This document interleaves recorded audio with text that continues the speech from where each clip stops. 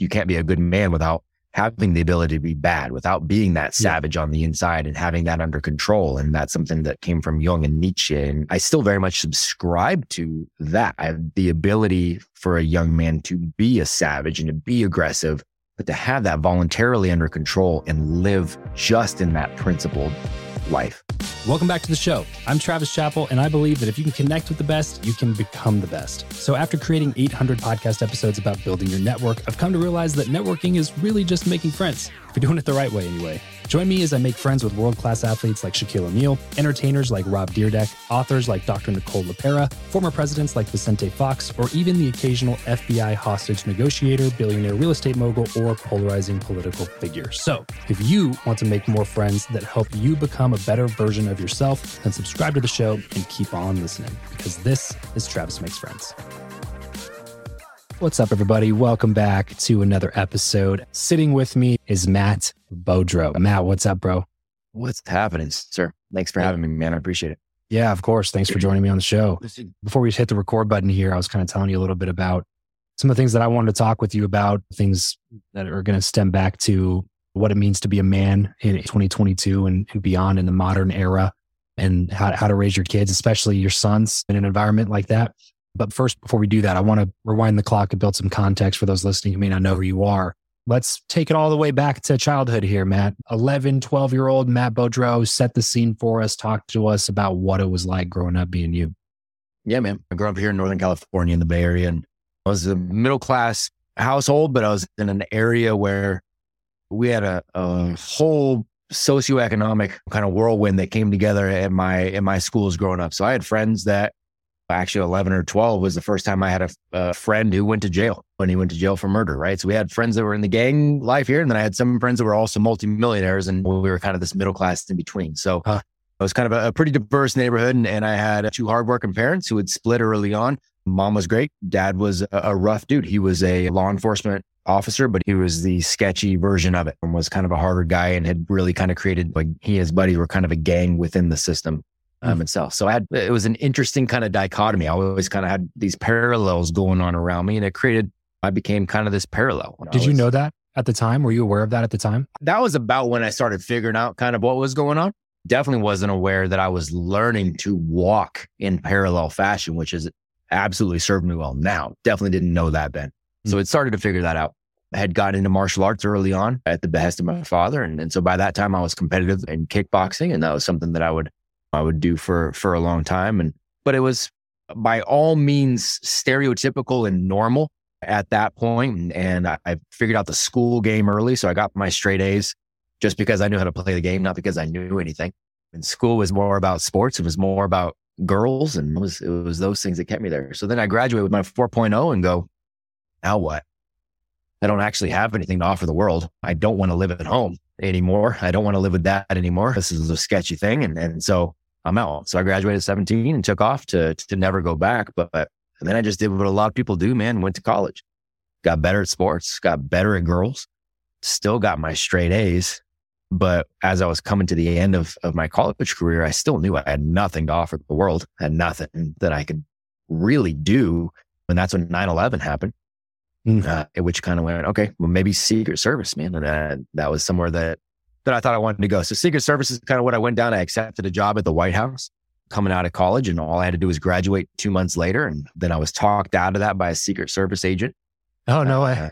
Who said, nope, don't do it. And so then I graduated from college with a 4.0 in college, again, not knowing a lick about who I was or what I wanted to do, and had to start figuring it out from there. Do you remember why they said no? Oh, yeah, I remember why. Yeah, it was about integrity, man. He used 9/11 as part of his reference, but he just said, look, I lie to the world. I protect people who often lie to the world. You hear partial truths, and I tell partial truths, and my wife and kids hear partial truths. And knowing what I know about your dad and kind of how you've had to expose the lies and how much you didn't like that, like, I don't think you want to sacrifice your integrity. So I highly recommend you do not take this job. Wow. And he gave me a little more detailed insight, but it was very much stay away. So did he give you anything beyond that in terms of like, here, maybe this option would satisfy this desire, but not be as psychologically demanding or whatever? He said, stay out of law enforcement altogether. was kind of his deal, which was interesting. And at that time I was still a martial artist. I'd started getting it. The whole UFC thing was relatively new at that time, but I had an interest in mixed martial arts. And so he knew that there was an aggression there for better or for worse. And he said, I don't see law enforcement as the place you should go for that. So there was no other advice other than that. How did the relationship with your dad turn out? We don't talk anymore, but that's okay. There's definitely a peace with that. And I'm so thankful for that now. As a father and as somebody who has business around, all of my businesses are around raising young people and building honorable young people. And we do it arguably better than anybody else in the world. So I'm very thankful because it showed me what I didn't want to do and who I didn't want to be. I have nothing against him and I hope he's well. Did you at the time understand that was happening in your mind? I feel like that could push you one of two ways. Like it could be the person that you look up to as the person that is like the example of how to live a good life, that's who you see and perceive that person to be. And then you find out that he's doing these other things. It could just lead you into being like, well, F it. I'll just do what he's doing.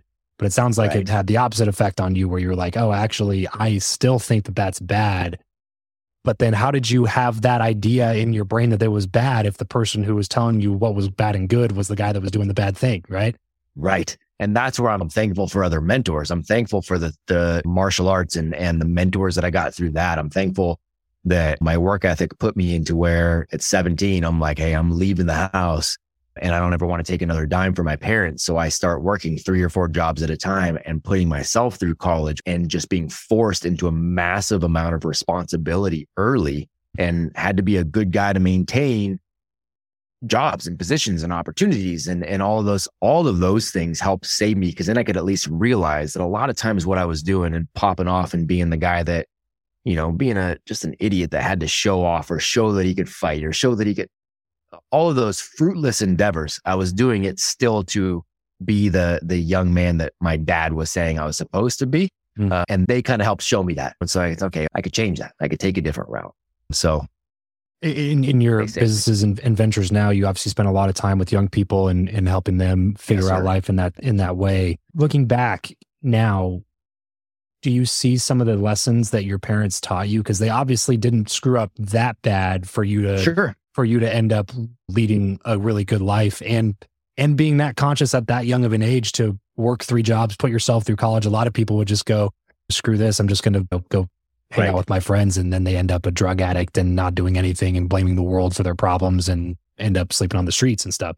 Do you feel like they did anything to keep you in the pocket, so to speak? Yeah, for sure. I mean, there was still this code, right? So my mom, I've got nothing but great things to say about her. I mean, just the work ethic that I think I have now. I mean, she still exhibits that. She just retired at 67 after 45 years with one organization and just crazy hours a week. And she just was mission driven. And so I always had that work ethic and I had to take responsibility early. They made me get a job at 10. So there was a lot of really good things, that personal responsibility piece. They both worked together for that.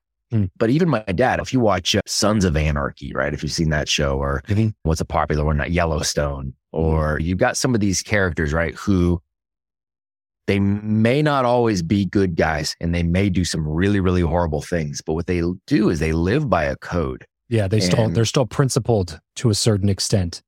Bingo. And that was really the best way to explain my old man and his business. Like they were doing some things that weren't cool, but there were still principles involved. They had short fuses and they supported each other's short fuses and believed that men needed to have that kind of aggression.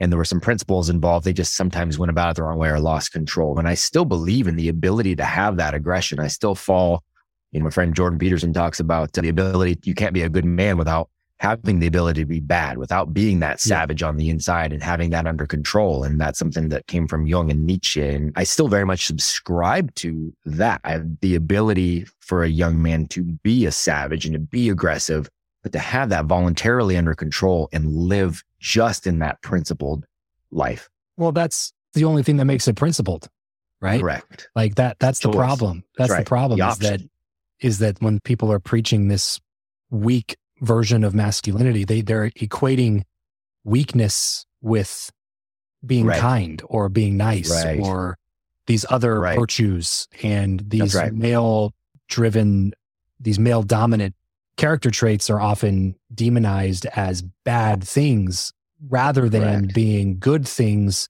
if you harness them and have control over them. And that's really where the virtue lies, is the ability to do something, but the discipline to not do it. To choose not to do it, but having that capability. That's exactly it. It's understanding those traits as the tools that they are, nothing more, nothing less. Yeah. And a tool that is not being used for what it is made for can just be put on the shelf, and should be put on the shelf when it can harm others. So getting a little bit more back into your story a little bit here. So Yes, sir. You're done with college. You feel like you don't have much value to add to the world, but you're clearly a hard worker. You have some principles. What do you do next as a young man in your early 20s?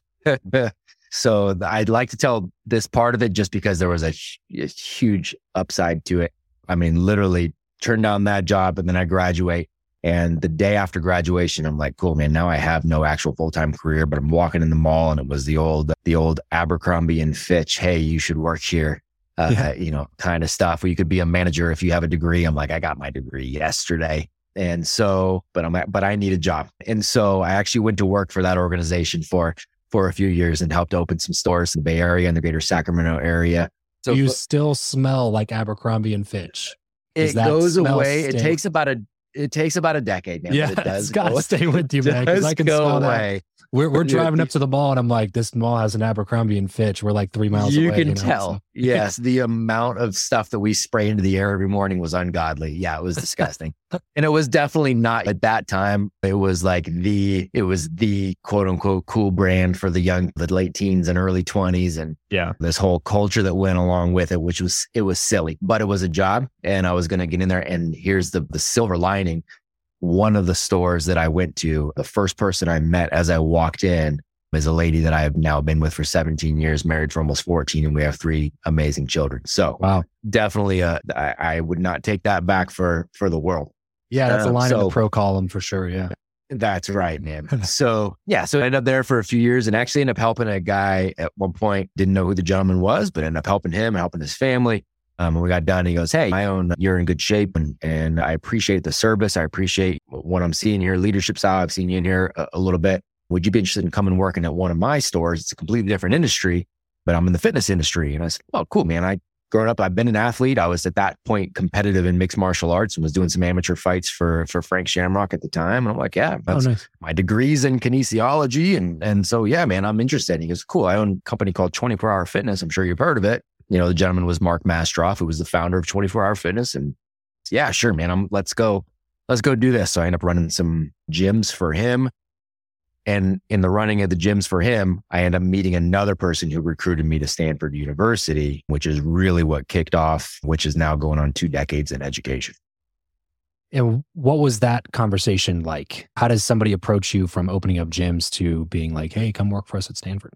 Come work for us here. Yeah, it was a 24-hour fitness, kind of an initiative to start putting on seminars at the gym, which that's something that's relatively commonplace, I think, in a lot of places now. It wasn't at that time. It wasn't that you had a gym membership and you went to the gym, but it was their flagship club in the Bay Area. And so we started putting on various seminars, and I ended up filling in for one of the other trainers at one point. One of the other managers who said, man, I'm getting kind of nervous. I don't feel too good. Would you go give this seminar? So I went in there and gave that and was like, I kind of like this. I kind of like this, standing up in front of people and speaking and helping people. And like, I kind of dig this. And somebody that was in there came back to a couple seminars and ended up being really kind of the head of a new corporate training program at Stanford University. Oh, nice. No way. Okay. So that's yep. It's crazy how stuff works, man. It's always crazy. Yeah. It's like what Steve Jobs said. You can only join up the dots when you look backwards. There's no way you'd be able to draw those things when you're looking into your future. That's exactly right. And I don't remember who said it, but somebody may have said it to me on my podcast at some point, but somebody said the average man has 7 once in a lifetime opportunities, and he's almost never paying attention and never catches any of them. And I thought that was crazy profound. And so we talk about that with our own kids, the kids that I get to serve, the young people I get to serve. It's like, man, if you will just spend your time collecting experiences when you are younger, say yes, collect experiences, you will have less of a chance of missing those opportunities that are going to be those things you look backwards and just go, man, I'm so thankful. This episode of the show is brought to you by Indeed. We are driven by the search for better. But when it comes to hiring, the best way to search for a candidate is not to search at all. It's to match, and match with Indeed. If you need to hire, you need this platform, guys. I'm telling you, Indeed is your matching and hiring platform with over 350 million global monthly visitors, according to Indeed data, and a matching engine that helps you find quality candidates fast. Ditch the busy work and use Indeed for scheduling, screening, and messaging candidates so you can connect with those people even faster. And it doesn't just help you hire faster. In fact, 93% of employers agree that Indeed delivers the highest quality matches compared to other job sites, according to a recent Indeed survey. And look, guys, one of the things that I wish I would have used Indeed for is this matching service. You can search and search and search and search and search all day long, but to actually be presented with quality candidates, like hiring a recruiter for you that's presenting people that has actually done the work to vet them and bring quality people in front of you. That work by itself is the fact that it's done by a software instead of like a team of high quality recruiters is pretty insane. So they leverage over 140 million qualifications and preferences every single day, which is why Indeed's matching engine is the best one that you can use. It's constantly learning from your own preferences. So the more you use it, the better it gets at doing the job for you. Join more than 3.5 million businesses worldwide that use Indeed to hire talent fast. And listeners of this show will get a $75 sponsored job credit to get your jobs more visibility over at Indeed.com/Travis. Just go to Indeed.com/Travis right now and support this show by saying you heard about Indeed here on the podcast. Indeed.com/Travis. Terms and conditions apply.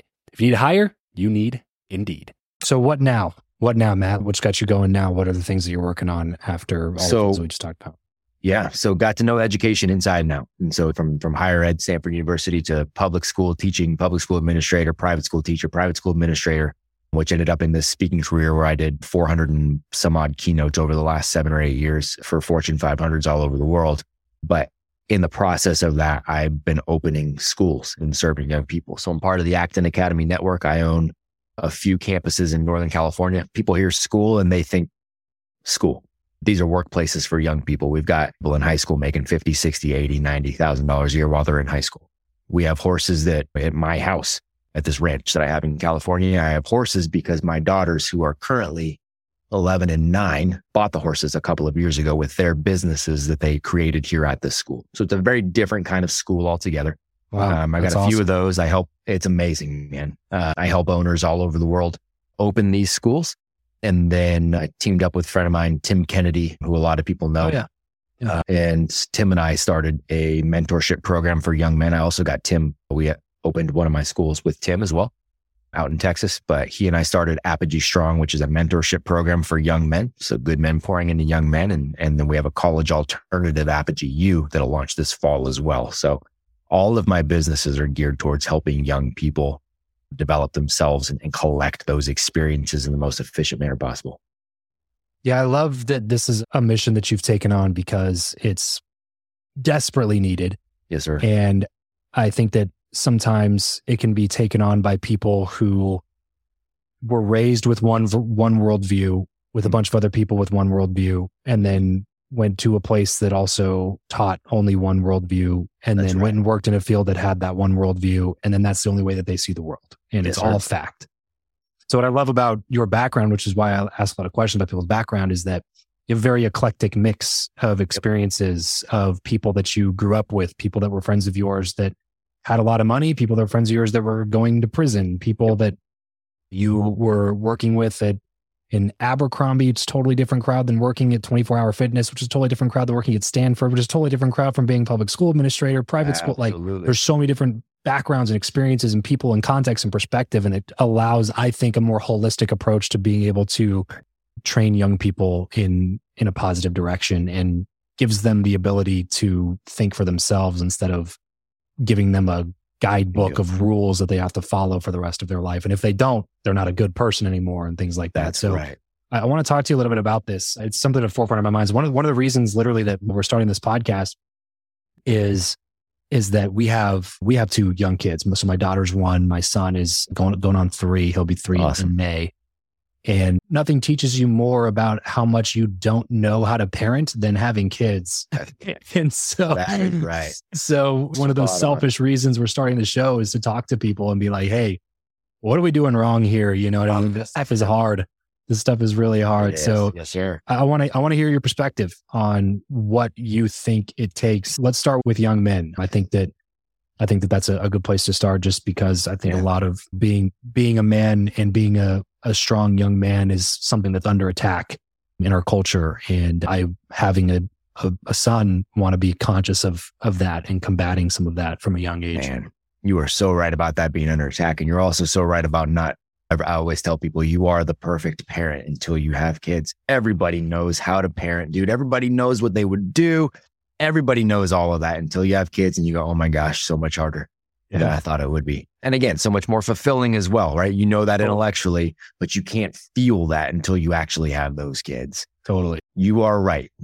Especially raising young men, it is something that is culturally under attack, and it's under attack from multitude of angles. It's under attack from the media and kind of this wokeism sort of deal, and all masculine traits, those honorable virtues, that set of virtues, that code that we talked about a little bit earlier, is automatically that's discredited altogether. It's just masculinity is toxic, right? And that whole term, there is no such thing as toxic masculinity. It's like jumbo shrimp. It's a inherent conundrum because masculinity is honorable set of virtues that are inherently non-toxic. But the media tells you otherwise. Education. And when I say it's really not education, it's schooling from university down is built and predicated upon masculinity being toxic. And so you're getting attacked there. You're getting attacked by distractions. Young men are video games, man, kill me. Because these young men get the opportunity to have all these dopamine hits and feel like they're actually accomplishing something, which you used to only get if you accomplished something. Now you get it because you friggin' built something in Minecraft, or you did well in Call of Duty, or I don't even know what the popular games are now. And so you've got young men being distracted and brought off it. So it is under attack in so many different ways. So from a parental standpoint, our job is to it's not to shield them from it and pretend it doesn't exist. It's to acknowledge the enemy that's in front of you and then give them tools to navigate it. Right? Because if you let them be prey to it, they're in trouble. If you pretend like it doesn't exist and you shield them so they never know, you're also in trouble. You just might be in trouble further on down the line. So if you want to raise a dragon slayer in times where dragons freaking exist, you've got to let them know early that there's dragons out there and here's how we fight them. Right. And so that starts with you fighting them as dad. Yeah. Right. I can't preach hard work and character and working harder than others, treating others the right way, pursuing dreams, being disciplined, remembering that I only have one life to live. I can't preach any of that to my kids if I'm not first living that day in and day out. Yeah. And surrounding myself with other men who are doing that day in and day out, right? It starts with me doing the right thing first before I can hold that accountability for my kids and my young man. Yeah. When they are at such a young age and you are, Jordan Peterson's kind of like absolutely dream guest for us on the show. And guys, I listen to so much of his stuff and I've found it to be extremely helpful in how we're kind of crafting our household. But he talks about how the ages between like 2 and 4, 2 and 5 are so crucial to early child development. And it seems like just an impossible age to get through to a kid because it's just, they're all over the place. You're not quite sure if they can even understand what it is that you're trying to tell them. And when they behave poorly and you punish them for it, sometimes they don't register what it is and then they get mad at you and then they still repeat the action. And it's just like, man, how do you navigate this? What are you supposed to do? What conversation to be having if you can have a conversation versus what, things that you want to put in place to make sure that they don't grow up to be that kid that nobody likes being around, including you. Yeah. Because you do want them to be liked at that age, right? You do want manners and you want those kind of things. And it's people, you shouldn't force that upon kids early. No, you want them to be a likable human being because that's going to allow them opportunities later. And people will remember that. People will remember they're likable and I want to work with them and I want to be friends with them and I want to communicate with them. Or people will remember, I don't want to be around that young person. And that sticks with them. And it's a battle that they end up having to fight if you don't give them that gift. So there's a few things there you were talking about, and there's a few C's you were talking about. You're talking about conversations, and that's first and foremost. Understand that they will be able to make sense of much more than you think they will. You and I are having a conversation right now, and if you're saying something and I'm following you, I'm tracking you, you might see my head kind of nodding, right? You might hear me go, yep, boom. But you're right. Like you have these cues. The young person doesn't necessarily have the ability to understand those cues. They don't necessarily track that same way. So you're not getting that feedback as the communicator. You're not getting that feedback. That does not mean that young person is not understanding sometimes to a T what you are talking about. You've got it. So give them more credit because they understand almost everything early. They're not going to understand high level. They're not going to understand metaphysical. They're not going to understand abstract. They're not necessarily going to get that, but they are going to understand. So have the conversation. Explain, even if you don't get the feedback, this is why I said this. This is why it's better for you to make this choice, right? It's better for you to make this choice because here's the outcome A, B, and C. If you made this choice, which is not a good choice, your outcome would be this. So we make this choice as a family. And it's not, hey, you make this choice, young man. It's, this is what we do.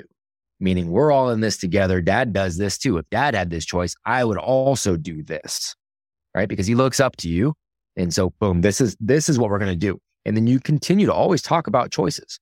Your choices get you good things. Your choices get you bad things. We always do the choices. We make the choices that are going to get us the good things. And you get them used to making choices by presenting them with choices, but you present them with good choices. You're going to make choice. Would you like choice A, B, or C? It's what we do from an educational perspective. Do you want to go build this, create this, or make this?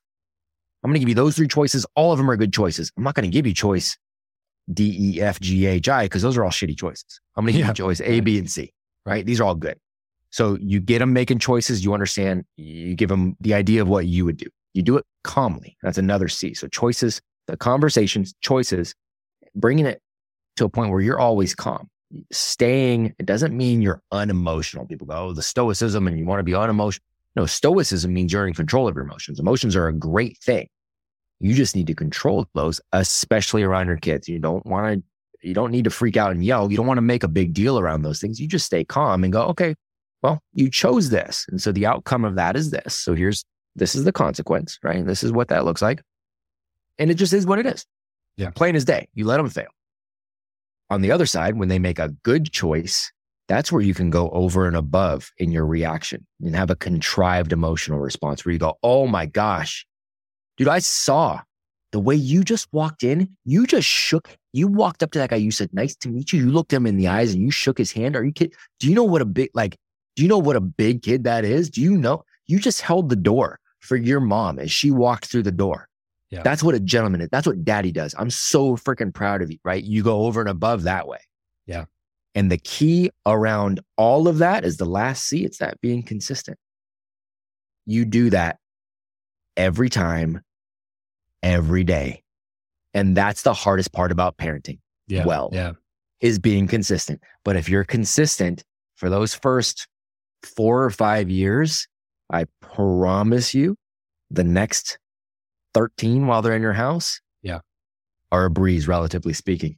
Yeah, they're going to go a lot better anyway. Yeah. A lot better. Insanely better. That's the dichotomy of being a parent, right? It's like during the age where they're the cutest, they're also the most dangerous because if you don't address it, they'll become a nightmare later on when and then they're not cute. And then they're also a nightmare. And then they're also a nightmare. Forced to build That's worlds. right. 0 for 2. And you're like, I'm good. I'm all set. I'm moving out, actually. Yeah, exactly. Yeah. Totally. So how do you balance as a parent? This might be a loaded question. How do you balance wanting to be their friend and also being their parent? And I know that I think I know the answer already, but it's just so like, but again, like you said earlier, before you're a parent, the answer is easy. It's like, well, I'm a parent first. But then you have a kid and it's like, it's the only person in the world that you just want to like you so bad because you have this unexplainable, uncontrollable love for them. Yes. And you just want them to like you. But at the same time, it's like, damn it though. I know that if I let this go, you're going to become a little asshole. And I don't want you to be a little asshole. For sure. Now I have to be the asshole. So we were talking earlier about the ability to be a savage, right? And we raised, as we have these young men in the Apogee program, we talked to them about being the savage gentleman. You want the ability to be a savage, the ability to be a gentleman. You're going to live most of your life as a gentleman, but you want the ability, you're making that choice. And it seems like this walking contradiction, right? Mm-hmm. But they actually are complementary. I am ridiculously aggressive around building my businesses and I want things now. So I'm going to work really, really hard. And at the same time, I know things don't happen that fast. So I'm also ridiculously patient. Those things seem like they're opposites. They're not. They're complementary. It allows me to run that contradiction, allows me to do well in the businesses. The answer, surprisingly, is both. It is both. They're not at odds with each other. Being like they're actually not at odds. Holding the line consistently of here's who we are and this is what we do is not at odds of actually being able to be a friend as well. And I know that's not, so people take it too far and they just want to be a friend, meaning they don't hold the line and they get pushed over. Well, believe it or not, your young people, especially your young men, they actually want to know what the boundaries are.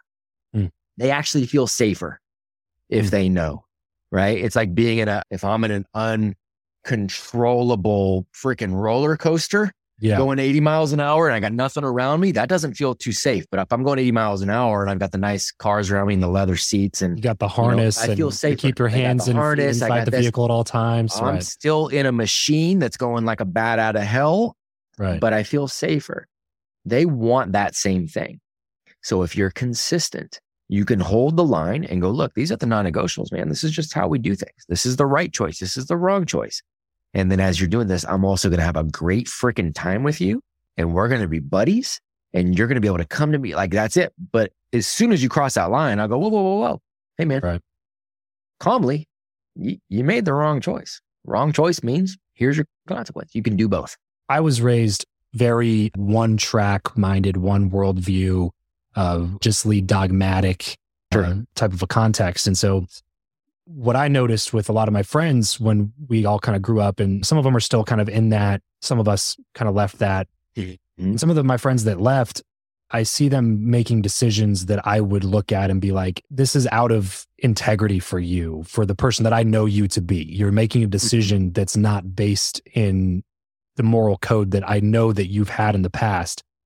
And I think it's because they used to tie that moral code to the sense of religion or spirituality that we were raised with. And now that piece is missing from their life, they lost a tether to a foundation of core values that can drive them, those non-negotiables that they have. And so one of our missions with the show, we want people to like really think about what are those non-negotiables, what are these core values, and how do we live by them? My question to you is more about, how do you go about finding what those non-negotiables are? Are these universal non-negotiables? Are these things that everybody should adopt? Or do they vary case by case? Is it some combination of the two? How do you go about finding those for yourself? Yeah, that's a really good question, man. And so, I'm a big believer in a number of things. One, that there is such thing as absolute truth. I do believe in some ways there are things, but I think you should always have, I think good questions are infinitely better than good answers. So I think you get closer to truth by always questioning. I like what you're saying on that. I think you get closer to the truth by always questioning. The truth doesn't back down from questions. It does not back down from questions. Right. And if anything, you're never going to find it unless you have more questions, right? And so any stance that I have on anything, I always take it from the perspective of, with the experience that I have and from the research that I've done, this to me right now seems like the most credible version of what true actually is based on evidence A, B, and C. But I'm also willing to change my mind should better evidence be presented. Yes. I always take it from that. And I have conversations with my kids around that too. And then and I think a lot of times those specific truths that we are looking for those do tend to be more of the spiritual or the metaphysical or however you want to look at it, right? I think as you kind of come down into more of a micro level, well, there's also some just inherent basic truths that serve you well that are still absolute truths. You still need food to survive. You still need water to survive. That is inherent across all humans. I don't care what religion you are. I don't care what country you were born in. I don't care if you were born poor, rich, whatever, anywhere in between. You need to be able to eat and you need water, right? Otherwise, you're going to die. And I think there are some virtues that are going to serve you well much in the same manner. I think if you are willing to put in effort to move forward somehow and to try to serve other people, right? And you've got kind of that, we call it work ethic, right? But you're going to try to make some things happen and create more than you consume. Things tend to work out relatively well. If you want to help other people as much as you can, things tend to work out well. If you treat people well and give them respect, things tend to work relatively well, right? And so I think you start to combine these, and again, those things all need context, but those are some of those things where I think the more you can kind of align your day-to-day with those things, then, life tends to work out relatively well. And we kind of manifest that with in our schools and in our home, we create contracts of, look, currently this year, the elementary studio here will go, this year, what do we want our common virtues to be? And the studio will create a contract that's a set of virtues and it says, you know what, we all agree, at least right now, that this set of virtues or principles, if we all live by those, this is going to be a pretty effective studio. And we're going to work really well together. Let's create that. We'll sign that. And for this year, we're going to go by that and we're going to see how that goes. Yeah. If they want to change it next year, they can. That's great. We've done the same thing as a family. We've created the only 11 quote unquote rules in our house that we've all agreed. If we all hold these things sacred, I think things are going to work out, which means if I see my wife violating, I get to call her out. If I see one of my daughters violating, I get to call her out. Hey, by the way, if my daughter or my son or my other daughter, they see me violating, they get to call me out on that. And I have to own up to where I'm missing the boat on that. But having those set of agreed upon principles allows a whole lot less drama in our life and a whole lot less guesswork. We can change them if we need to, but it's providing a good roadmap. What are a couple of the ones on your guys' list? I'll give you the 11 right here.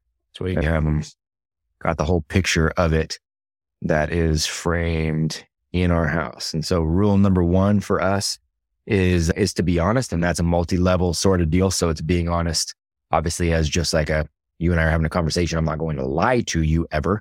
So we don't even, and again, wherever parents want to go with this, fine. But we don't even do like the whole Santa Claus thing in our house, right? Because guess what? It's not real. So it's be honest, but it's also be honest with yourself. Be a copycat, which just means follow the patterns of success for people that are doing things you want to do. Being an emotional ninja, it's kind of that stoicism. Be the hardest worker in the room. Be the nicest person in the room. No complaining, fix it. So don't come complaining without a solution. Think, because most people won't. Discipline equals freedom, my friend Jocko. Memento mori. Again, just understanding that this life ends, right? And so don't waste time.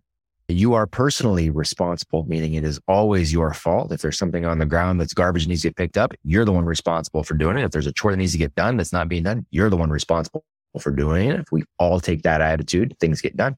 And doing the right thing is always the right thing. So those are the 11 that are hanging up in our house. Love it. No, that's awesome. That's a great start, I think, for a lot of people out there who maybe don't have that. And do you think there's too many? Do you think that you could like kind of go overboard? Like, how important do you think it is to maybe start with a list of 30 or 40 and whittle it down to the ones that you think make the highest impact? Yeah, I think, especially as you got young kids, right? If you think about it from a coaching perspective, if I'm teaching a kid how to play basketball and I'm coming at them with 40 different plays, that's a tough deal. But if they're learning the fundamentals and there's just a few basic plays, we can expand from there, then great. And then they start to add their own flavor to the game. That's great. But yeah, start small. Yeah, I like the idea of kind of crafting their identity from a young age as to what's expected of you. Because I think kids, and again, my kids are still pretty young, so we'll figure this out as they get a little bit older. Yeah. But I think kids, a lot of times, are like parents are playing catch up with the mistakes that their kids are making, and they have to like go back and say, this is why you shouldn't do this. Or they just go with the whole like, well, it's because I said so thing, since that works out so well. Awful. And I think something like this is so important, especially like if you have something like literally hung up in your home, like it sounds like you do and like we do. Mm-hmm. It's just something that this is what chapels do. This is what BEAUDREAUs do. Like this is just what we do. Like, so you were caught doing this thing and then you made an excuse about it and you blame it on somebody else. What does that rule say right there? Like, it says like take radical responsibility. Is that taking radical responsibility? That's no. Right. Is that how a chapel should behave? No. Like this is who you are. This is your identity. This is not a thing that you do.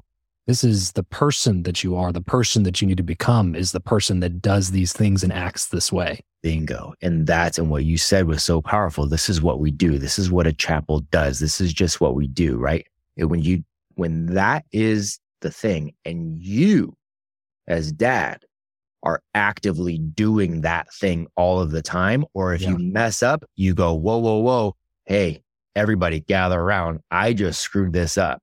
Yeah. I need to change that. Then it is what you do. You don't ever have to say, well, because I said so, because it's far more powerful to say, because I do so. Right. When you say, because I do so, and those young people know that that is absolutely true, then they just go, okay, this is what I need to do. Yeah. When it's just because I said so, and especially if they see you doing something else, that's never going to stick, man. They are smarter than you think they are. They understand more. They're more contemplative. Like they get things, man. So they're going to put that together. That there's hypocrisy there. And to me, that just leads to, even if it's not even conscious, it's a subconscious mistrust in you as the parent, which will make your job, I feel like, exponentially more difficult as they enter teenage years and have more opportunity to rebel. When it's, if they can see that we have principles that are guiding us and these principles lead to an incrementally better or exponentially better life overall than some of their friends who maybe they were pointing out and being like, well, why does Scotty get to do this thing? And it's like, well, we don't worry about what Scotty does. We worry about what we do.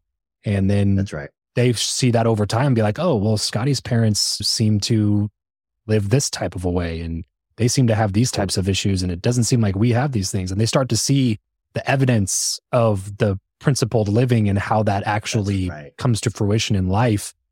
And I think all that stuff, like you said, is just data being collected in their little brains that just informs the way that they're going to treat you later on anyway. That's exactly right. And you'll be crazy surprised how quickly they make those connections.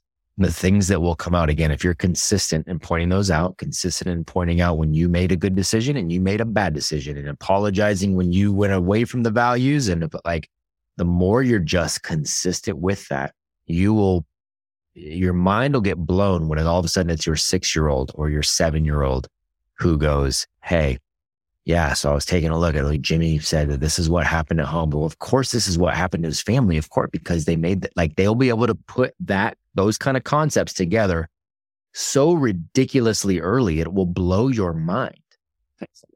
They really will. They really will. But you have to be consistent to get there. Matt, this has been a lot of fun for me as a conversation. Thank you for allowing me to ask a bunch of selfish questions that should help inform us a little bit more and hopefully our audience as well. Before we get going here, how can we help you? How can we support you? Where can our listeners go to find more? That's awesome, man. I appreciate it. Most active on IG under my name at Matt BEAUDREAU, but our podcast is The Essential 11. Again, it's just top-notch advice from real-world leaders to young people. The schools are called the Acton Academies, ACTON, and our mentorship program for young men is apogeestrong.com. Any of those places are great. Perfect. So go check out Matt's Instagram. I know he posts a lot of content over there, and I think the other things that he mentioned are also in his bio there as well. So if you want just one place to go find at Matt BEAUDREAU. BEAUDREAU is B as in boy, E-A-U, D as in dog, R-E-A-U. At Matt BEAUDREAU over on Instagram. Give him a follow. Check out some of the stuff he's got going on. Subscribe to his podcast. You're listening to a podcast right now. You clearly care about these things. If you liked what Matt had to say, go subscribe to their podcast. I'm sure you will not regret that. Matt, thanks so much for coming on the show today, man. This is a lot of fun. Honored, sir. Thanks, brother. That's it for today's episode. Thanks for spending some time with me and my friends. If you want to be better friends with me, then head over to travischappell.com/team to subscribe to my free newsletter, Your Friend Travis, where I share what's on my mind about life, building a business, raising kids, being married, and anything else I would normally share with my close circle of friends. That's travischappell.com/team. And my biggest ask of you, since I'm sharing my friends with you, is to share this episode with a friend of yours that hasn't listened to the show yet, and leave us a quick 5-star rating in Apple Podcasts and in Spotify. It would mean the world to us, as it helps us make sure that this show continues to be more valuable to you. Thanks in advance, and I'll catch you on the next episode.